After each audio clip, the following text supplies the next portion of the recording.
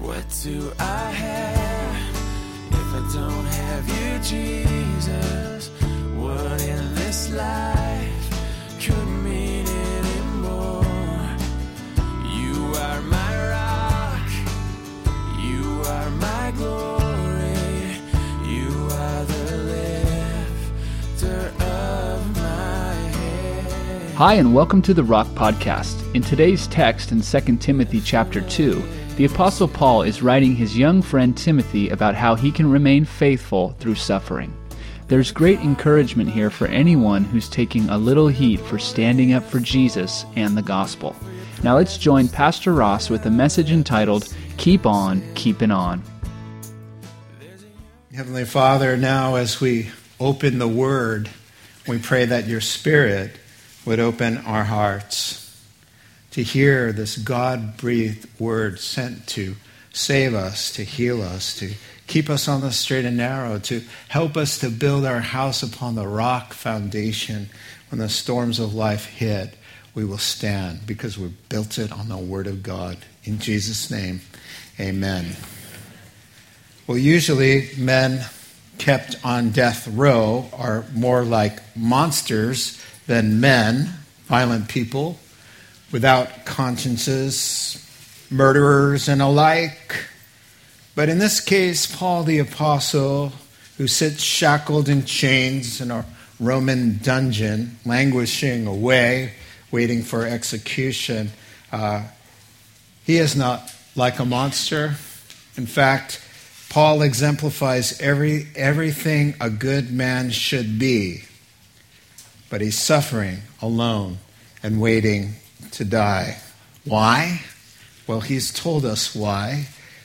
He is a Christian. He proclaims the gospel, the good news. He takes a stand for the truth about Jesus Christ, and it's because he speaks in his name that he's now locked up, incarcerated there at Rome. Now, only 2 years separate the writing of Paul's first letter to Timothy and the second one. A lot can happen in 24 months, and a lot did happen to Paul. Not so much for Timothy. Timothy is still left there at Ephesus as a young pastor. He's in his mid-30s, and he's holding it together there, kind of keeping things going. He was told by Paul, who wrote 1 Timothy as a free man. Paul was traveling around, left Timothy in charge to put in some corrections there and to pastor the church at Ephesus. And while Paul was away, intending to come back to Timothy, he wrote Timothy, 1 Timothy. And he said, I'm writing to you just in case I'm delayed, that you should know how to direct the affairs of the church. Well, 2 years have gone by, and in those 2 years, the persecution against Christians has really heated up. Nero is on the throne, and Nero has gone mad. He hates anything to do with Jesus Christ, Christianity, Christian morality. And as Christianity blossoms, Rome has become less and less tolerant and more hostile. Why did they hate Christians like Paul? And why is he locked up? Well, Christians wouldn't worship Caesar.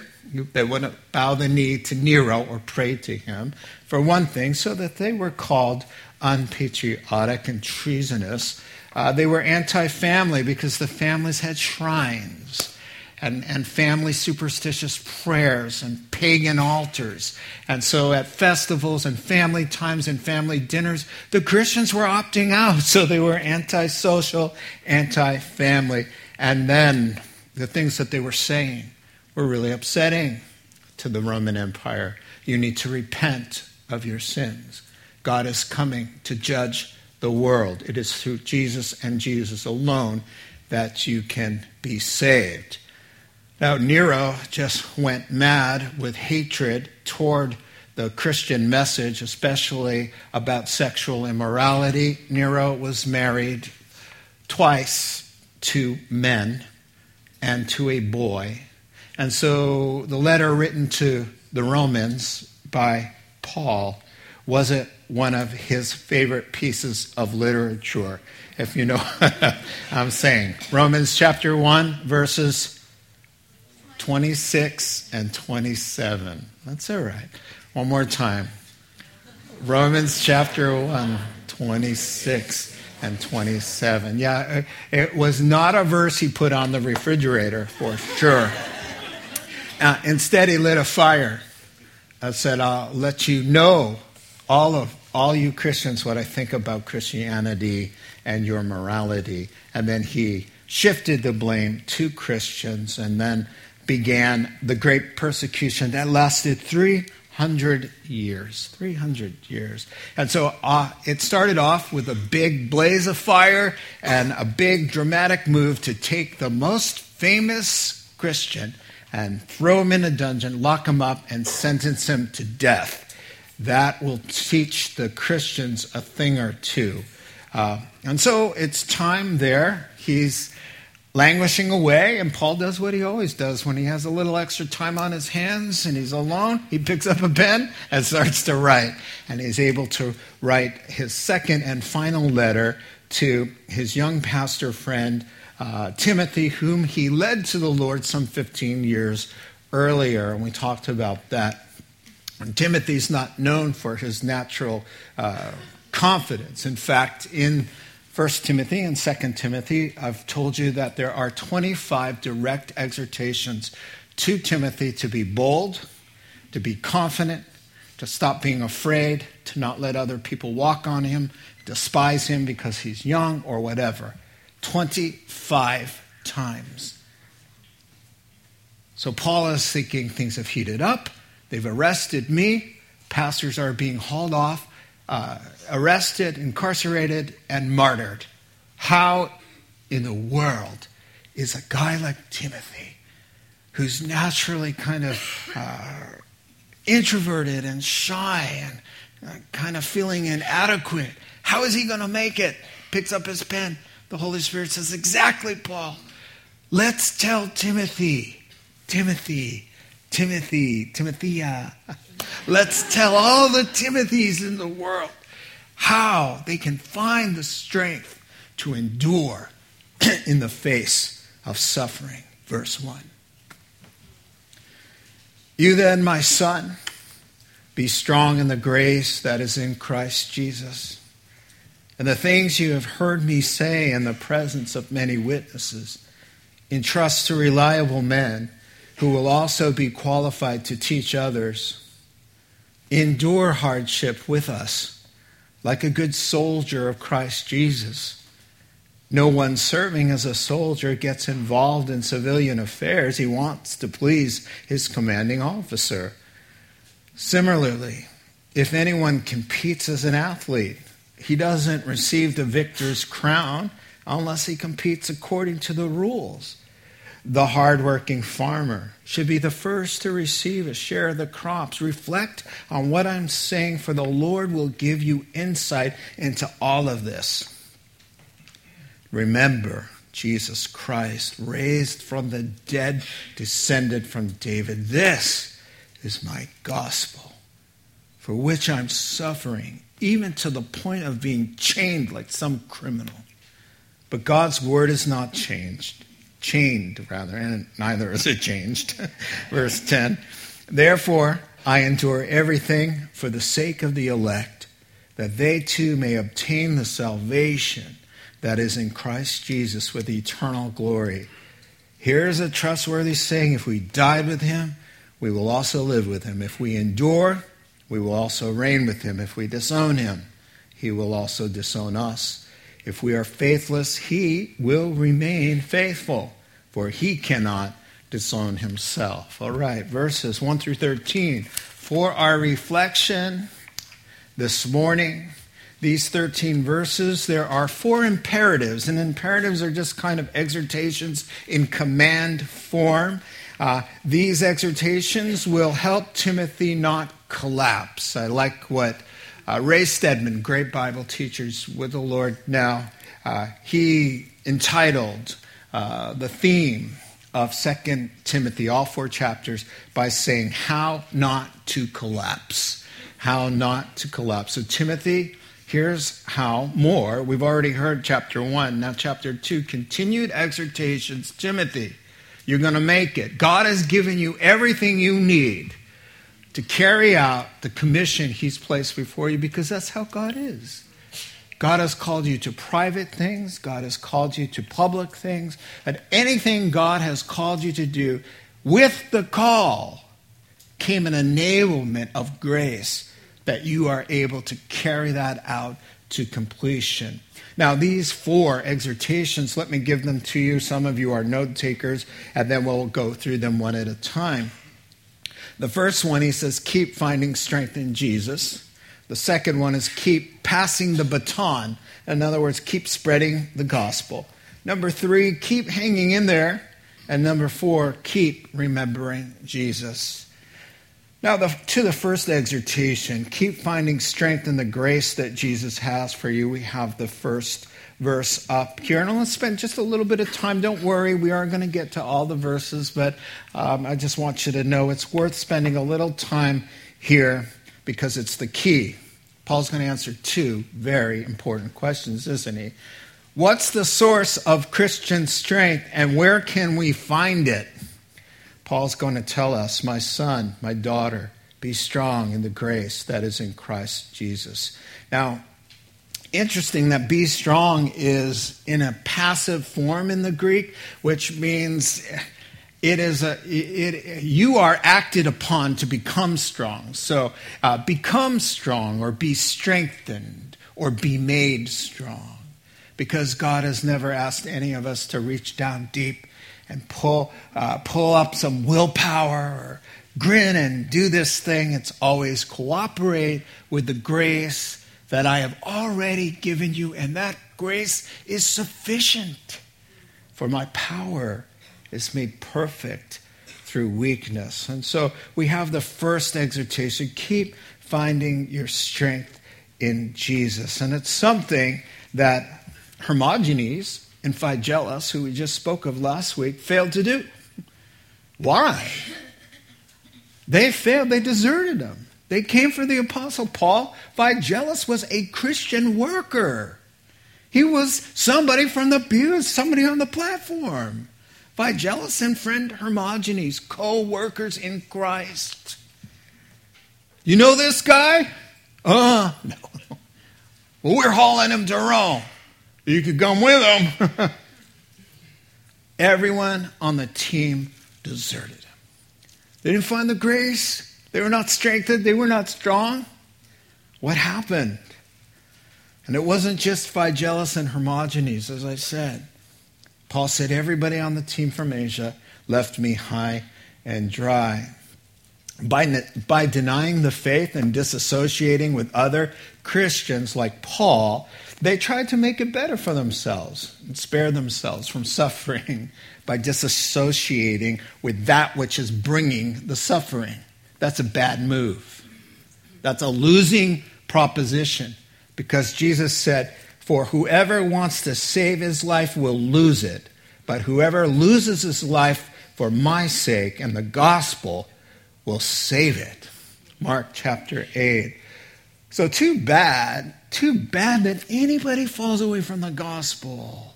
When the heat comes up, you have the strength. You have the power. Check out what he says in Isaiah 40. He says, he gives strength to the weary. God increases the power of the weak. Even young men will grow tired and weary. They stumble and fall. But those who hope in the Lord will renew their strength. They'll soar with wings like eagles. They will run and not grow weary. They will walk and not be faint. That's a promise for you. That's ours. That belongs to us. That's who God is. He always has what you need, the strength that you need. He will always provide it. What happened? Where was the disconnect, Phygelus? What happened to you? You didn't access it. You didn't find it. You weren't strengthened. You didn't receive it, because that's what has to happen. God doesn't come and wave a magic wand over you and say, oh, you're strong now. There's something about trusting into it and obeying in light of the circumstances and walking in faith and abiding with him. That's the word. If you abide with me, if you stay connected with me, if you're seeking me and walking with me and serving me, that's the conduit that we find this grace that is in Christ Jesus our Lord. I like what one writer said. He said, it's called grace. That's what makes you strong. Grace is the life that flows from Jesus that really is our whole Christian life. But grace, why is it strengthening? Well, think about it. As he said, there's nothing that can make us strong like saying, I am a child of God in Christ Jesus, and I have the love and favor of God even though I don't deserve it. That's the strength that comes from grace. The thing about grace that empowers you is that when it comes to salvation, it's all up to God. It was his kindness that led you to repentance. It's his Holy Spirit that quickened you. It's his love that filled you. By grace, your sins will never be used against you. By grace, you can do all things through him who gives you strength. By grace, he chose you before the foundation of the world. By grace, you will overcome the world. There's a lot of strength in those facts. Be strong in it. And where is it? It's in Christ. See, there's that connection. Well, how is grace really obtained? How do I tap into that power? I just want to know how to be strong. Well, it's a bit of a mystery, isn't it? Let me give you a picture of it in action. Here's what happens. In Luke chapter 7, you've got a guy who needs to be strengthened. He's got a withered hand. It doesn't work. Okay, so it's withered. Here's my withered hand. Jesus, Son of God, God in a body, says to him, I say to you, stretch forth that hand. Now, if it were me, I'd have some problems with that. I would be thinking, excuse me, someone tell the Lord, this hand been a bum hand for many, many years, Lord. I would love to stretch forth my hand, but I cannot. Can you see? I don't have the ability. Stretch forth the hand. Okay, I need some strength here, the grace that is in Jesus Christ. Okay, I'm stretching it forth, and there you go. Was it God? Was it me? How did that happen? I was helpless. I couldn't do it. I needed to be strengthened. But he asked me to do it. And as I stepped forth in faith and in my heart, I said, I will obey what God's will is for me, what God is saying. I need you to do this. I want you to do it. You can do it. Now do it. Okay.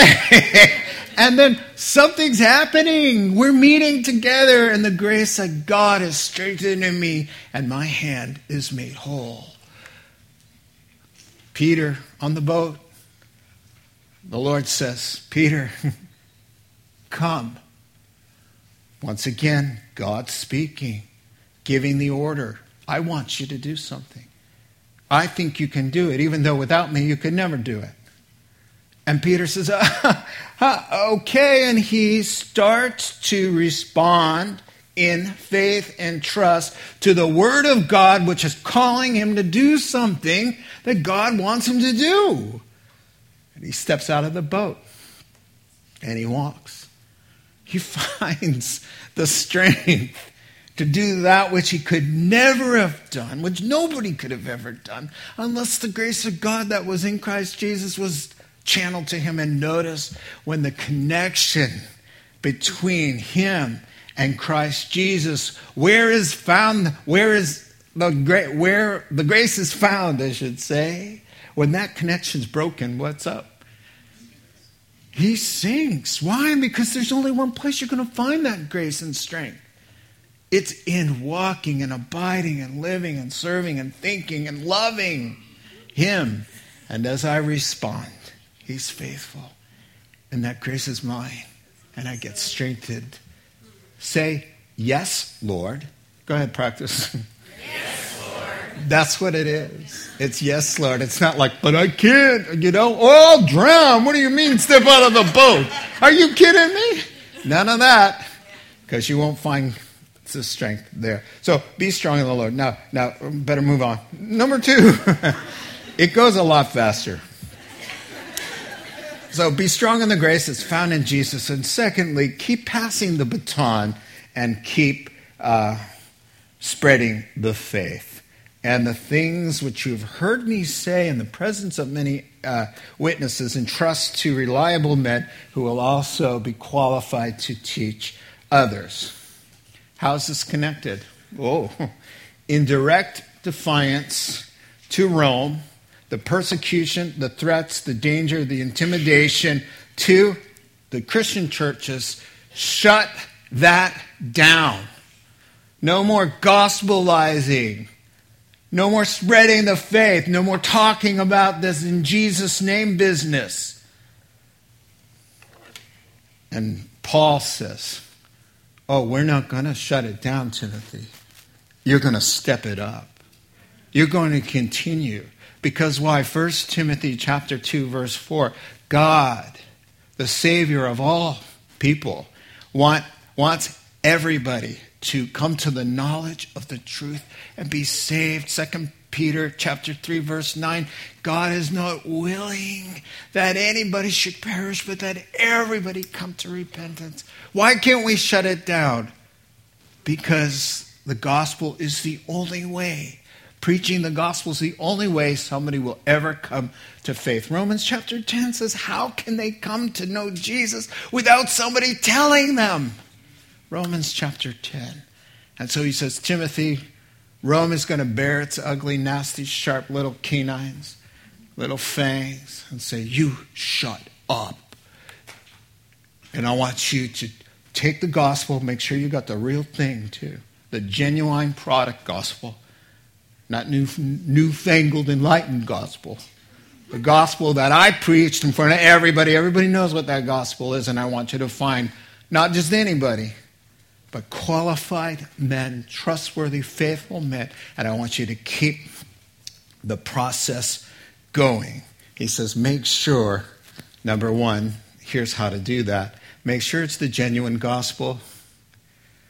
The false teachers came in with the gospel that said, hey, we're going to help you out. We're going to twist, cut, and paste, and we're going to have a new gospel that the emperor is going to love. He's not going to have a problem with it. We're just going to talk about the love, love, love.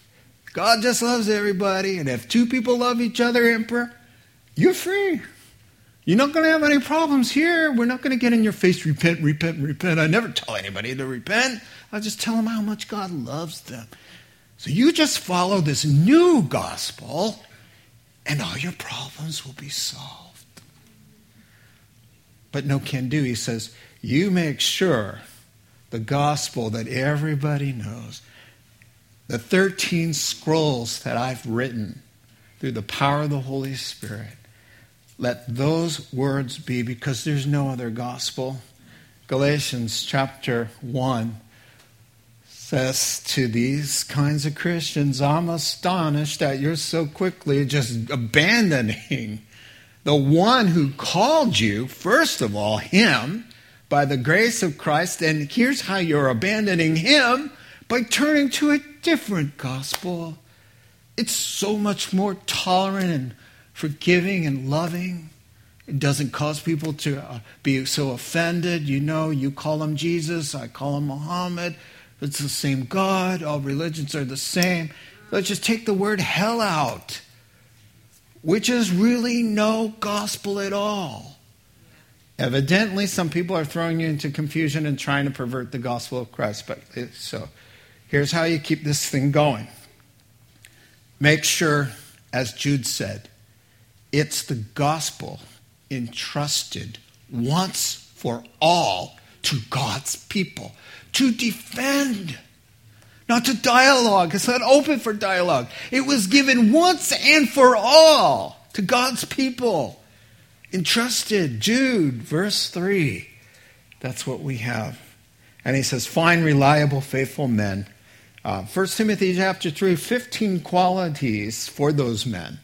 And so he doesn't need to say anything more than Make sure they're faithful. Make sure they're called. They have a calling of, the word was elder, but it also is interchangeably used with pastor. And so make sure they have pastoral calls on their lives, they're faithful, and give those words, the true gospel, to genuine, truly God-called men. And then you've got something. You got something good. It's going to work that way. Amen. Number 3. He says in verse 3-5, hang in there. Keep hanging in there. In fact, one writer said really 3 words describes the message of 2 Timothy. Hang in there. All right, endure hardship. That's the text here. So Timothy is to be strengthened by the grace that he finds in walking with Jesus because it's in Jesus. He's entrusting the gospel to others. And with the goal in mind, he must endure the hard consequences of taking a stand for Jesus Christ. And so here's what he's going to do. He's going to say, endure hardship, and I'm going to use 3 examples from everyday life that ought to tell you, look, it's not an unreasonable thought to think that something outstanding, of outstanding worth or value, or a coveted prize, should come because you are sacrificing, you are working hard, there's some pain, suffering, and cost. So he goes with the soldier, the athlete, and the farmer. What I like about these metaphors for your Christian life and mine are that they have different nuances. And so in the different nuances, you'll catch a different flavor of why these things should inspire you. And the first thing he says, hang in there, man. Think of a soldier. Not one serving as a soldier, no one, I should say, serving as a soldier gets involved in civilian affairs. He wants to please his commanding officer. So he's saying, hang in there through Christian suffering by having a single-minded devotion because you want to please the one who has enlisted you to the service. And if you press this metaphor, you will get that would be God. So you want to please God. He's the one who called you into, let's pretend it's service as in an army. So on the battlefield, Timothy, when things are painful or uncomfortable, you've got a threat. It's all irrelevant to a good soldier. And we are talking about a good soldier, not a bad soldier. A good soldier, if he says forward march, he doesn't say, it's too dangerous, right? Or if he says company halt, so, hey, you know what? I feel like going on a little bit. Who are you to say, stop here? He doesn't do that. He wants to please him. You see? Well, we need you to take these provisions to the front lines. What? I don't have a life? I've got a life. I've got stuff to do. All right? So maybe after I run a few of my errands, I'll have some time to fit you into my busy schedule. He says, no, that's not how it works. He says, we want to please him, and we keep doing what he's telling us to do in spite of any suffering or hardship that comes our way because we have a single focus. Now, listen to what one writer said. Yes, we have lives and families and secular responsibilities and activities. But the Bible teaches us that there's a way to live a full and rich life without losing focus on why we're here and who it is we serve and who it is we're living for. When everyday life becomes an entanglement that keeps us from serving God, and when the pursuit of our lives becomes more about our own pleasure than his, when believers are no longer willing to suffer the pain to which all godly people are called, then there are not good soldiers because they've lost sight of the one thing that was important, pleasing the one who's called them into service. Timothy, endure hardship in this Christian life without shirking your duty, because that's the way to please him. Secondly, endure suffering as a Christian, Timothy, and think of an athlete. And so now, the Olympic Games was a big deal in Roman and Greek culture. So he says, in the same way, if anyone competes as an athlete. And then he says something a little bit different. How's this going to encourage him? He does not receive the victor's crown unless he competes according to the rules. That's very interesting. Now, there's a lot on the line. If you want to hear well done, good and faithful servant, to win that prize, you have to play by God's rules, and we have the rule book, right? So, try using your hands in soccer. If you want to win the game, you're not going to win the game because you're not allowed to do that. I found that out in 8th grade. A lot of whistles were blown. Whenever I played any sports, there were flags flying all over the place, right? Because it was breaking the rules. And when you break the rules, you get disqualified. There are penalties. There are forfeitures. You can't violate the rules in sports, and it goes for the same arenas of all life.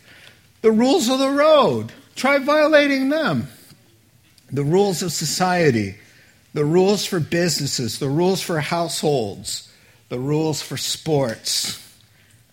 Break them, and there's penalty, forfeiture, and loss. There are rules for our Christian life and the task God has called us to. The heat comes. Are you one of those Christians? You teach we've got to repent or we're going to go to hell?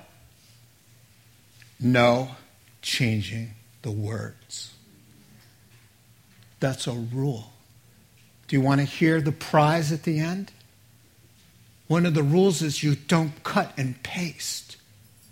You don't get to say the message, the parts that don't bring any heat back.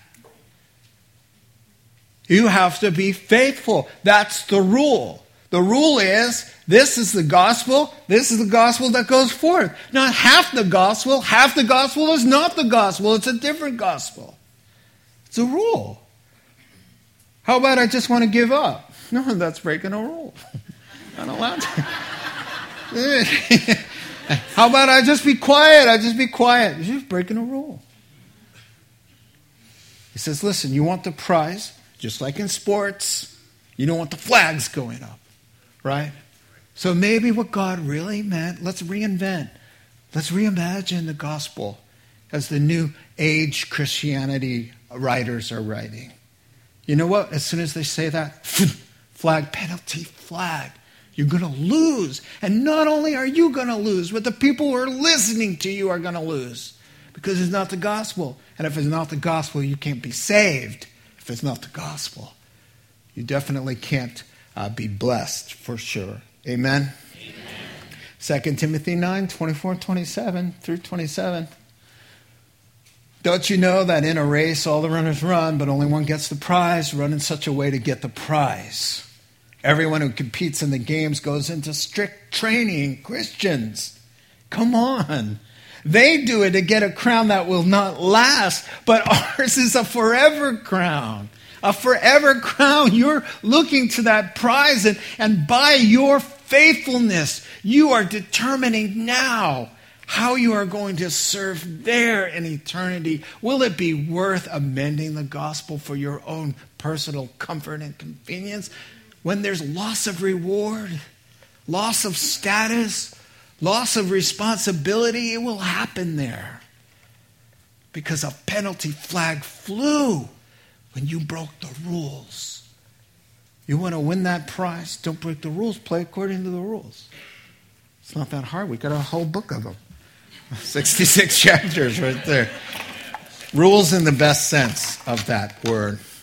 And then finally, I like this one the best because hard-working farmers is really a good description of the entire Christian life, and everybody can relate to it. It's not glamorous like the first two, and just about a lot of hard work like the Christian life is.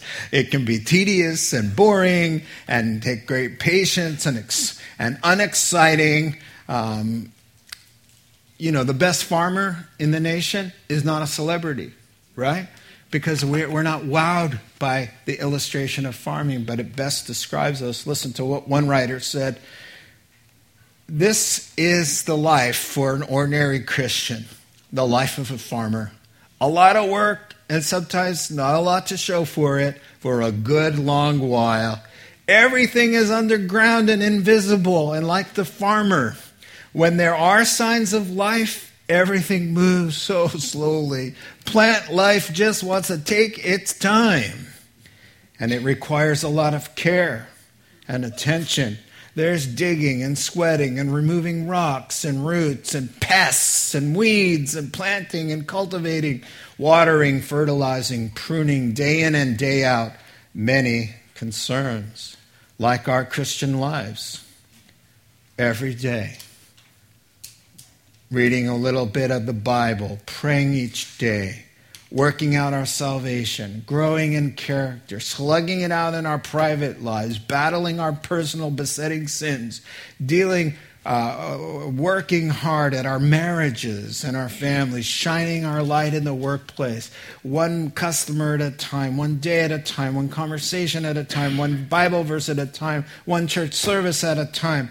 And then, like the hardworking farmer, our hard work pays off.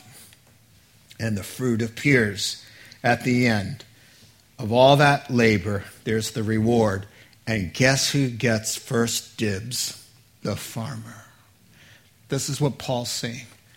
He's saying when you work hard and you endure in the face of Christian suffering, it is a personal investment in your own life, your own peace of mind, your own spiritual prosperity, as it were. It pays off. And you're the first one. A lot of other people are being blessed, but not before you. Suffer and endure as a good Christian and as a diligent worker because you're the first to benefit. That's very nice. And so what I like about verse 7, he says, think this all over. Reflect on what I'm saying. Listen, mull it over in your heart. Take these three ideas and ask yourself, hey, Lord, in your prayer time, while you're driving, while you're working, how am I like a good soldier? Am I like a star athlete, a diligent laborer? And he says, the Lord will give you insight. Mull it around. Chew on these things. Do you do that, or do you just zip through the word in the morning? Done. Never enters your mind again. He's saying, the insights available to you by the Lord Timothy. If you take these things with you, after you close the scroll, think on them. When you've fallen asleep, think about this. And the Lord will start talking to you and applying it to your life. That's what he's saying. I love that. Now let's finish up here. Here's something that will help you suffer well for your faith. It will help you think with the single-mindedness of a soldier who wants to please his commanding officer. It'll inspire you to think like an Olympic athlete who wants to win the gold medal, and it will motivate you to endure patiently like a hardworking laborer. And here it is. Remember Jesus Christ. I've got the scripture for you. Remember Jesus Christ, raised from the dead, descended from David. This is my gospel, for which I'm suffering even to the point of being chained like a common criminal. But God's word isn't chained. Therefore I endure everything for the sake of the elect, that they too may obtain the salvation that is in Christ Jesus with eternal glory. Keep remembering Jesus, raised from the dead. Now the shout out there that he descends from David is really an emphasis on God's plan, his loving plan that was from the beginning to become one of us, to rescue us, to save the world. The incarnation, God Almighty, stepping into a human body. That's pretty amazing. In Genesis chapter 3 and verse 15, the Lord looked at the devil and said, you know what? Through this woman who you just spiritually killed, from a womb like hers will come your destroyer. He will crush your head. You will wound his heel. He's speaking really of himself, the Lord, incarnating himself through the person of Jesus Christ, the second person of the Godhead, who would come 77 generations from Adam. Luke chapter 3. He descended 28 generations from King David. From King David, 28 names, blood related to King David. Not one broken father connection, biological connection, all the way through Mary, who was related by blood to King David, and so was Joseph. Technically, we didn't need that to happen, but God threw it in because he likes to do that. He can make them both biologically related to Mary. Why is he telling this? He's saying that Savior who suffered and endured persecution and was victorious, he was a human being. He suffered as a human being. When his blood ran, it ran red because he was a human. It didn't run green because he was God. He's the God-man. He emptied himself. He suffered as a man. He was born of a woman. And he paid our penalty there. Hebrews chapter 2 says why he came. Since the children have flesh and blood, he too shared in their humanity. We owed a debt. What did we owe? The currency we owed in was a human heartbeat that needed to stop. That's what we owed, death. So since the currency of the debt was a human life, he too had to share in the flesh and blood so that he could make the proper payment for us as one of us, spotless, so that by his death he might destroy him who holds the power of death, that is the devil, and free those who for all their lives were held in slavery by the fear of death. Remember Jesus, Timothy, when you're suffering. Remember that from before the foundation of the world, he came to destroy the very thing you may be afraid of. There is no more death. Death died a long time ago. Amen. Hebrews chapter 12. It's a good thing to think about Jesus. Let us fix our eyes on him. Think about him. The author, the perfecter of your faith, who for the joy, he was happy to do it because he knew the end result, but he hated the shame. He sat down at the right hand of the throne of God. He overcame. Consider him. Think about him. It's good for you to endure such opposition from sinful men so that you will not grow weary and lose heart. In your struggle against sin, you haven't resisted to the point of shedding your own blood. One more, 1 Peter chapter 1 and verse 20. But if you suffer for doing good as a Christian, you endure it. This is commendable to God. To this you were called, because Christ suffered for you, leaving you an example that you should follow in his steps. He says, no servant is greater than his master. If they persecuted me, they're going to persecute you. If they hated me, if they hate you, keep in mind that they hated me first. So he says, listen, if you think, Timothy, calling all Timothys. If you're having a hard time, think about Jesus as a man and what he did. Remember him. Think about him. And in that way, you'll follow in his footsteps. You'll be inspired to give back to him. Now, when I think that Jesus did all of that for me, I feel a little bit of sense of obligation, a little bit of sense of loyalty to him. Timothy, listen, in your face of suffering, I want you to remember what Christ did for you in all of that suffering and bleeding and agony. He did that so that you could live forever. The joy set before him. He hated the shame, but there was joy because he thought of you, Timothy. Now, doesn't that make the suffering and the intimidation and the pain and the sacrifice and any cost a lot easier to bear when you remember that? Remember what my Jesus did for me. Isn't that what Paul wrote in Romans 12:1 and 2, in view of God's mercies, we ought to lay down our lives as a living sacrifice.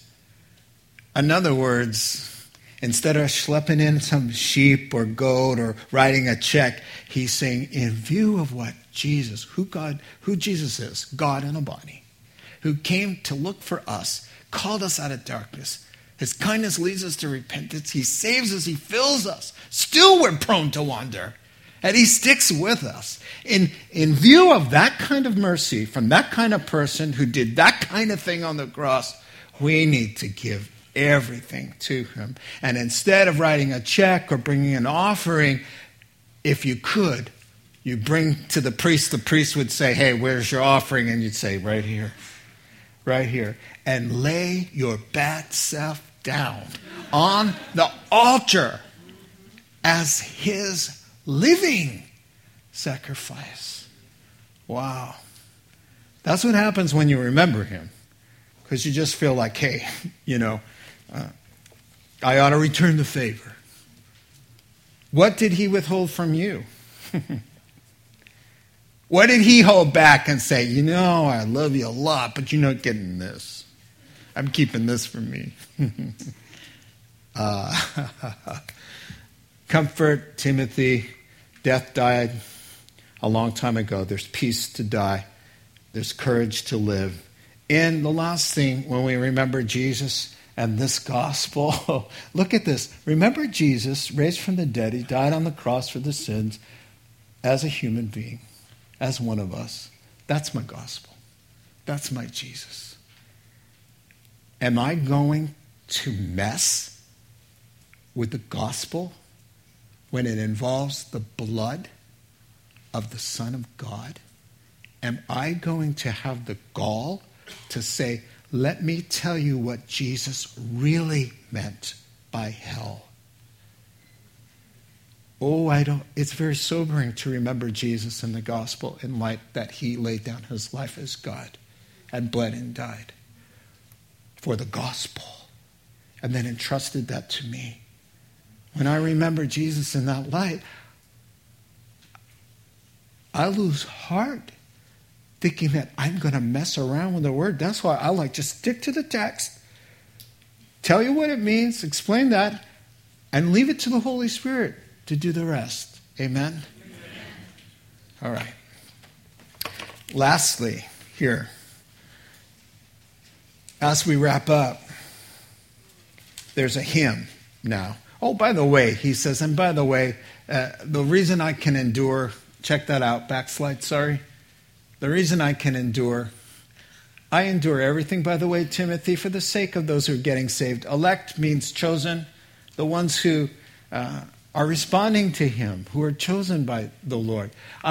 People are getting saved. And here's what he's saying. He's saying, if my suffering means that one soul will escape the wrath of God and live forever in his paradise, reigning and ruling for him because I suffered a little bit.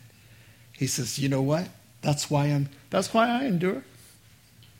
You endure because people are depending on us. We have the answer, we have the key, we have the way out and the way in. Amen? But it's both, the way out and the way in. Amen. Okay, so then he says, listen, let's close. Well, this is why you can endure, right? He says, we sing about it every Sunday. It's a hymn, and here it is. They used to sing this. It's a hymn. It's set off in the Greek, just like a hymn would be. If we died with him, we'll also live with him. If we endure, we'll also reign with him. If we disown him, he will also disown us. If we are faithless, he will remain faithful, for he cannot disown himself. So, number one, we died with him. Notice the past tense of the verb to die. He's not saying, hey, if we die with him, Timothy, if you die in the future. He's saying, we already died. At baptism, We identified with the Lord's death. There is no Christian who's going to heaven who hasn't first, in a theological, very real sense, have died to their own old life. If we died with it. Romans chapter 6. Don't you realize, all of us who were baptized into Christ Jesus, when you stood in the baptismal tank, you told the whole world, my life is over. I died. My hopes, my dreams, my aspirations, my sinning, my doing whatever I want when I want to do it. I died. Gone. As Paul says in Galatians chapter 2. Sorry, I'm doing two things at once. He says, Galatians chapter 2 and verse 20. I've been crucified with Christ. It's no longer I who live. It is no longer I who live, but Christ who lives in me. The life I now live, I live by faith in the Son of God who loved me and gave himself for me. Same idea here. Oh, wow. That was fast. Backslide. Don't backslide. Anybody? Oh my gosh. Pastor Ross told us to backslide. We were therefore buried with him through baptism in death, in order that, just as Christ was raised from the dead through the glory of the Father, we too may live a new life. Here's the line. If we've been united with him like this in his death, we will certainly also be united with him in his resurrection. He's not saying, since you're going to be martyred, you're going to live forever. He's saying, because you went down in the baptism tank, you're going to live forever. They're together. You identified with Christ in some mystical, theological, spiritual way. You were with him on the cross, your old life, crucified, dead, and buried. And up came the new you. Behold, if anybody's in Christ, he's a new creation. The old is gone, the new has come. That's pretty hard to intimidate an already dead person. Go ahead and kill me. I already died. I died June 3rd, 1979, in front of a bar where I gave my heart to the Lord. I died. That Ross is gone. And now to kill me now is just to send me into the presence of the Lord to receive reward. I'm not enticing anybody to do that. All right, second line. If we endure with him, we'll also reign with him. 1 Corinthians 4, here's what he's saying. For our light and momentary trouble, Timothy's are achieving for us an eternal glory that far outweighs them all. So we fix our eyes not on what is seen, but on what is unseen. For what is seen is temporary, but what is unseen is eternal. So back to the hymn. They're singing, hey, it's not all about the suffering. It ends in this beautiful world where we reign and rule with him. And then number 3, some really sobering words. If we disown him, he will disown us. Now, if that means that a born-again Christian has to hold on and then in a moment of fear and panic disowns him, and that we will stand before the great white throne as a result, and then he disowns us and we perish, then there are some very big problems, because it cannot mean that. Peter denied Christ. Peter was not disowned. He was restored. It's the same exact word in the Greek. I did my homework. Peter disowned him. He was not disowned. Peter was faithless. He had a period of denying, but he was not disowned. I like what one commentator said.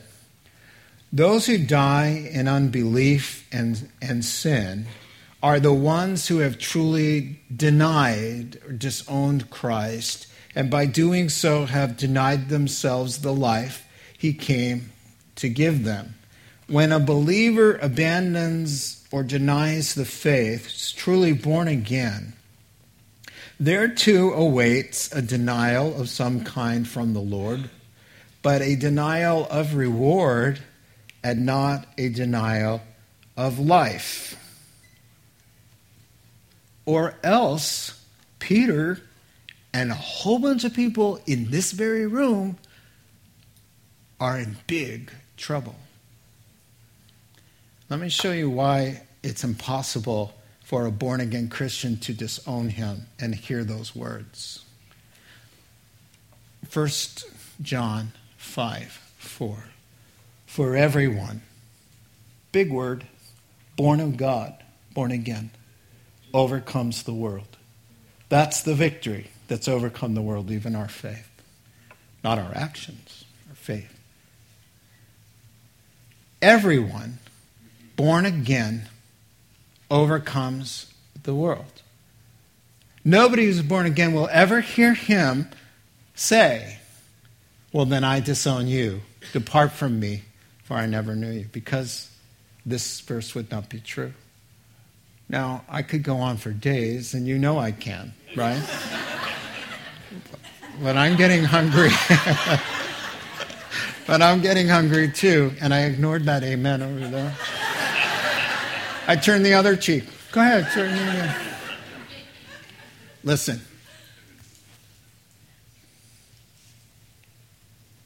Matthew 10. Whoever acknowledges me before men, I will acknowledge him before my Father in heaven. But whoever disowns me before men, I will disown him before my Father. This is a life characterized by unbelief, rejection of truth, and who disown him in unbelief and die that way. Now moving on to the next line, which is a lot more encouraging. If we are faithless, and that's what we do, he will remain faithful, for he cannot be anything else. He cannot disown himself. If anything is true of God, he must be consistent with his own character and nature. And what is that character? He said, anyone who is born of the Spirit will overcome the world. So when we are faithless, and Peter says, I don't know the man. Yes, you do. You even talk like one of them. I swear to you, may God strike me dead if I even know who you're talking about. Cock-a-doodle-doo.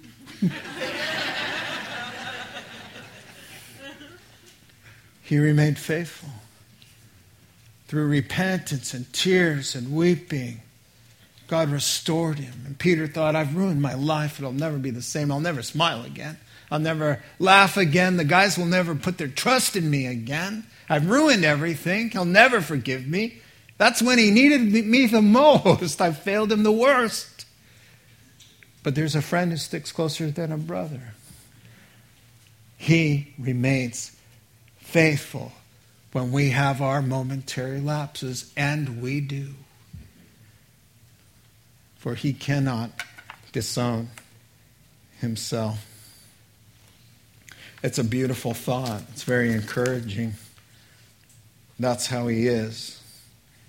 That's just the way he is. He loves us. He doesn't give up on us even when we have our moments and give up on him.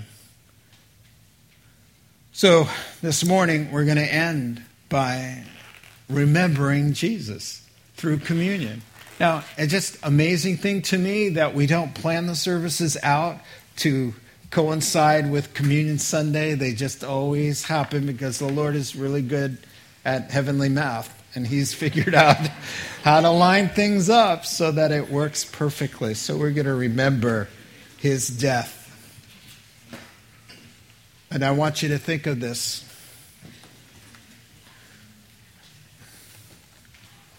You don't invest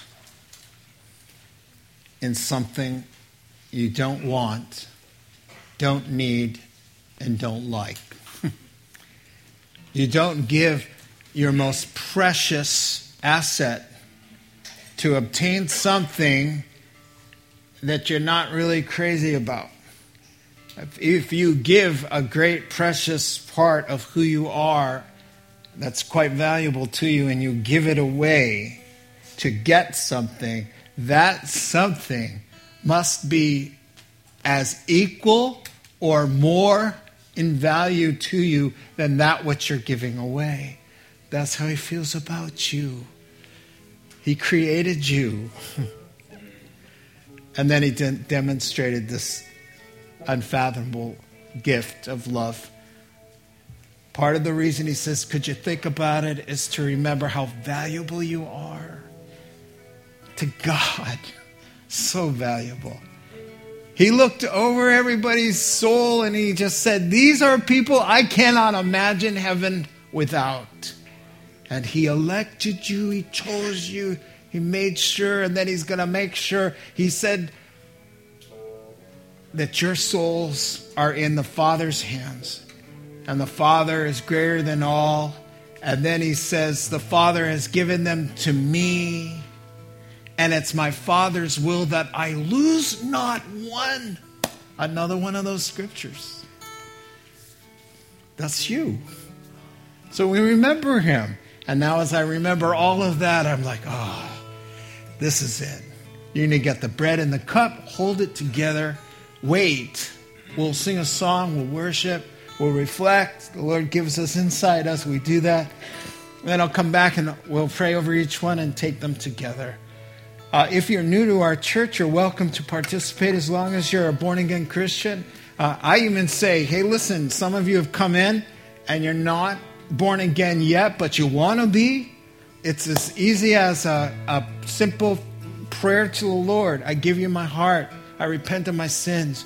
I want to take communion. I want to be part of your plan. You do that before and you're welcome to partake of communion with us. It doesn't make any sense to do it if you're not already walking with the Lord. All right? So with that in mind, the brothers come forward and serve you, and we'll worship the Lord. You have been listening to The Rock Podcast.